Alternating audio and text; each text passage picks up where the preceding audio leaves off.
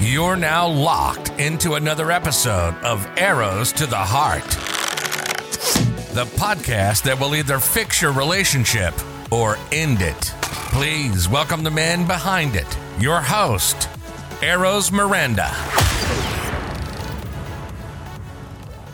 Hello everyone and welcome to episode 2 of Arrows to the Heart. Last week we talked about cheating, which was a topic that many of you requested.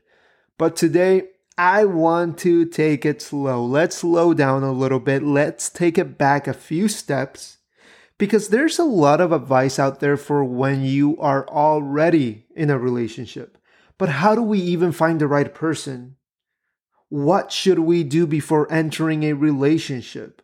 Once we meet someone, what do we say during the talking stage? Those are all very important questions and factors that will determine how strong of a foundation your relationship will have. So, today, let's discuss what we should do before entering a relationship. Let's go over the talking stage, and let's discuss whether or not you're ready to say, I love you. So let's get right into it. We don't like wasting time here, you know that. We respect the urgency behind relationship questions and matters. So let's start with what you should do before entering a relationship. I am asked a high variety of questions on a daily basis, but there's always one question that comes up. People message me or they call me or they email me and they say, Eros, or Eros, if you want to call me that, or E, whatever you want to call me. But they say, Eros, how do I find the right person? And it's a very valid question. I'm sure many of you have that question. It's a question that I asked myself in the past. But let me tell you something. You are skipping a very important step. Because before you worry about finding the right person, you need to be able to identify the wrong ones. The way you do that is by taking some time to figure out exactly what you're looking for. So 1, you need to know exactly what you value and what you won't settle for. And 2, you need to know which compromises you're not willing to make. Doing so is going to decrease the chances of you simply falling for potential. You're going to stay focused on what's right in front of you rather than hoping the person you're talking to will become the person you actually deserve. You will be able to identify and eliminate those people and those suitors that don't meet your standards, that are taking you for granted. That is how you start to surround yourself with the right people and increase your chances of meeting the right person. So don't always make it about finding the right person. Instead, also make an effort to be able to easily identify the wrong ones as well. The second thing I want you to do is that I want you to become someone that your future partner will actually want to be with. I know you can't see into the future and determine what they will want, but you can become someone that anyone would be fortunate to date. You can work on yourself from an emotional standpoint, a physical standpoint, even an academic standpoint, whatever you want. But the important thing is that you become someone that you're proud of. That will help you not only understand what you deserve, but it will also lead you to become someone that your future partner will want to be with. Someone that they will be proud to be with. Because it's going to make them feel lucky to have you. And they will acknowledge it. And they will appreciate everything you bring to the table. So work on your shortcomings instead of rushing into a relationship and hoping that they simply go away. Or that those shortcomings are ignored. You don't have to be perfect, not by any means. But be someone that you're proud of, that you're okay with, someone that you're happy with. And I know that sounds easier said than done, I do. But let me tell you how I applied that advice into my own personal life. Growing up, I was an athlete. I don't know if you knew that about me, but I was an athlete. It's what I thought I would end up doing professionally. I actually almost reached that dream and accomplished that goal. But I injured my knee pretty bad. It happened. I got surgery, I came back from it quickly, and I injured my knee even worse. I had to get 4 knee surgeries and my life felt like it was completely flipped upside down. You might say, hold on a second, What does that even have to do with anything? How does that apply to relationships? But let me tell you, after I went through those injuries, I decided not to date for a while.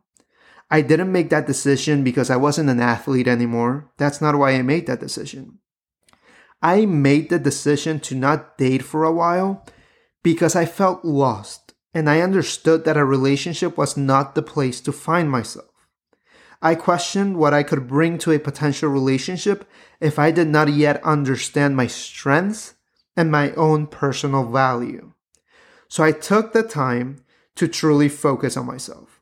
I focused on my academics. I took the steps that would later and ultimately lead me to get my JD from Notre Dame and would lead me to embark on this path of relationship coaching.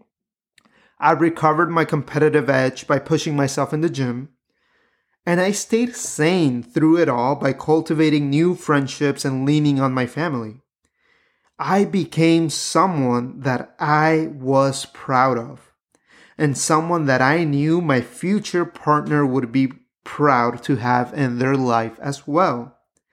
I wanted to be good enough for the person I knew I deserved. Was it easy? No, it wasn't. But it led me to the healthiest relationship I have ever been in. So that's how I applied it into my life. That's how it helped me. But enough about me, we're here to help you. And we covered what you should do before you meet someone. But what happens after you meet that person? What should the talking stage be like? Because the talking stage can be beautiful and confusing and exciting and dreadful all in one. So it's important to discuss it and it's important to understand it. Because after you meet someone that catches your attention, you start getting to know them and you start talking to them. And soon you'll notice that everything starts reminding you of them a little bit. The songs on the radio, the words in a book, even the characters on your favorite TV show. It all reminds you of them, right? You're not even thinking about your past relationships anymore or waiting for your ex to reach out again because you're focused on this new and exciting connection that you have with someone. But how do you go from the talking stage to becoming something more?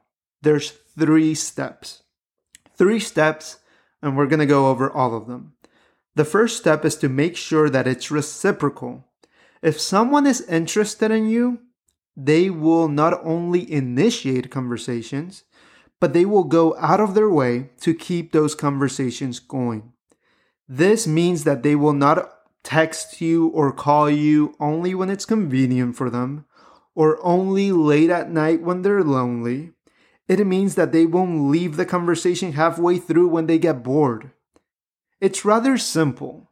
It really is. Someone that's really interested in you will not make you question whether they're actually interested or not. This is not to say that you shouldn't initiate some of the communication, but it's important that you're not the only one doing so. So that's the first step. Make sure it's reciprocal. The second step to succeeding in the talking stage is to ask the questions you need answers to. The problem that we have today is that most of us are scared of coming on too strong or being overbearing by asking too many questions. So we wait until the relationship is official and we're exclusive, and we simply hope for the best. We hope that their core values align with ours. In some instances, you might get lucky, but most often you will quickly become emotionally exhausted because you're trying to figure out why they're no longer the person you thought you knew during the talking stage.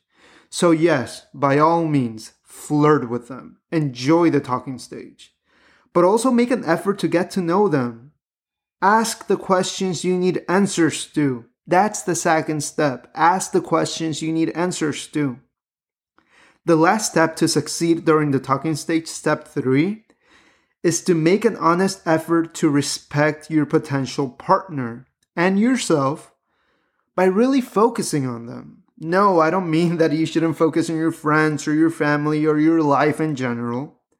What I mean is that you probably have not discussed whether or not you're exclusive yet. And this can lead to some confusion. You might be tempted to explore other potential partnerships and to see where they may lead to. And usually that can be okay. But here's my take on it. If you are truly serious about entering a meaningful relationship, what's the rush? Why not focus on getting to know the person you're talking to right now, instead of seeking other people to flirt with or to talk to? It might not work out with the person you're talking to. Okay, it might not work out, but at least you were respectful and you gave yourself and the potential relationship a chance to succeed. So that's the third step. Make an honest effort to respect your potential partner and yourself by really focusing on what's right in front of you. So that's the talking stage.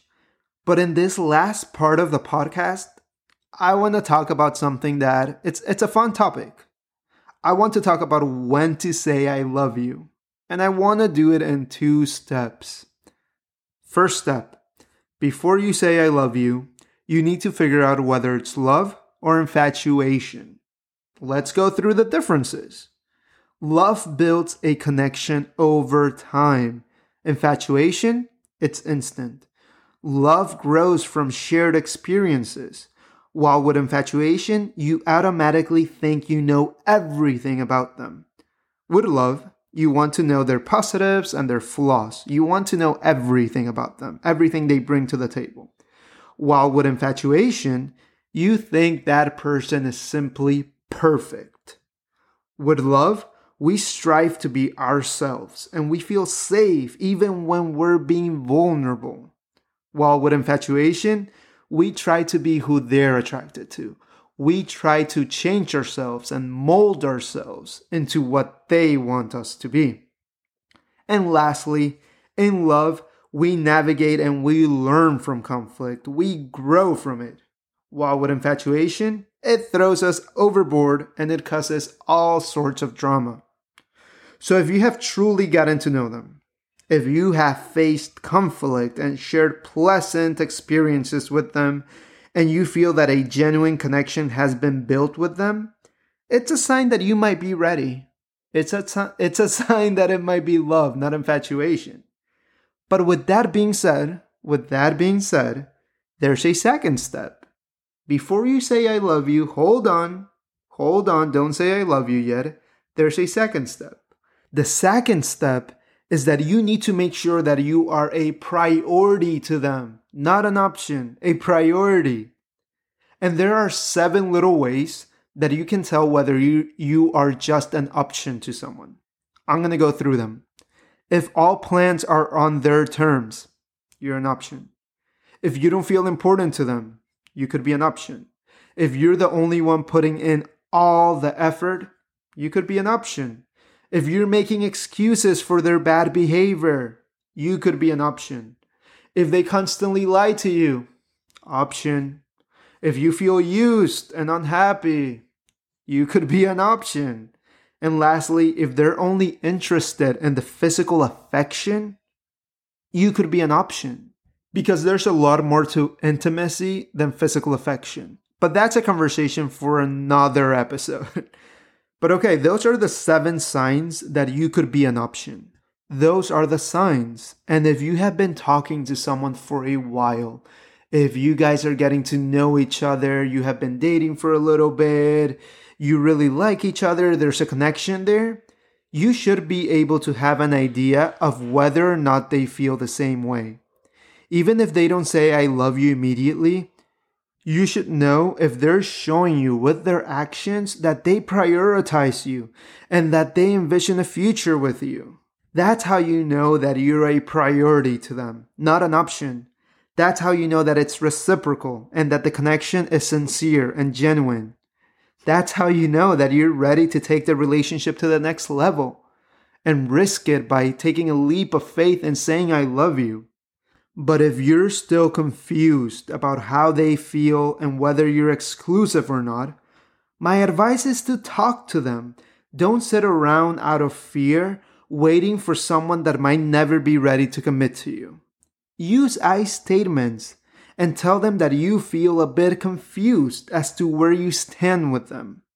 It's better to get the answers you need now, even if they're not the answers you want, rather than sitting around and waiting for someone that might never be ready to commit to you.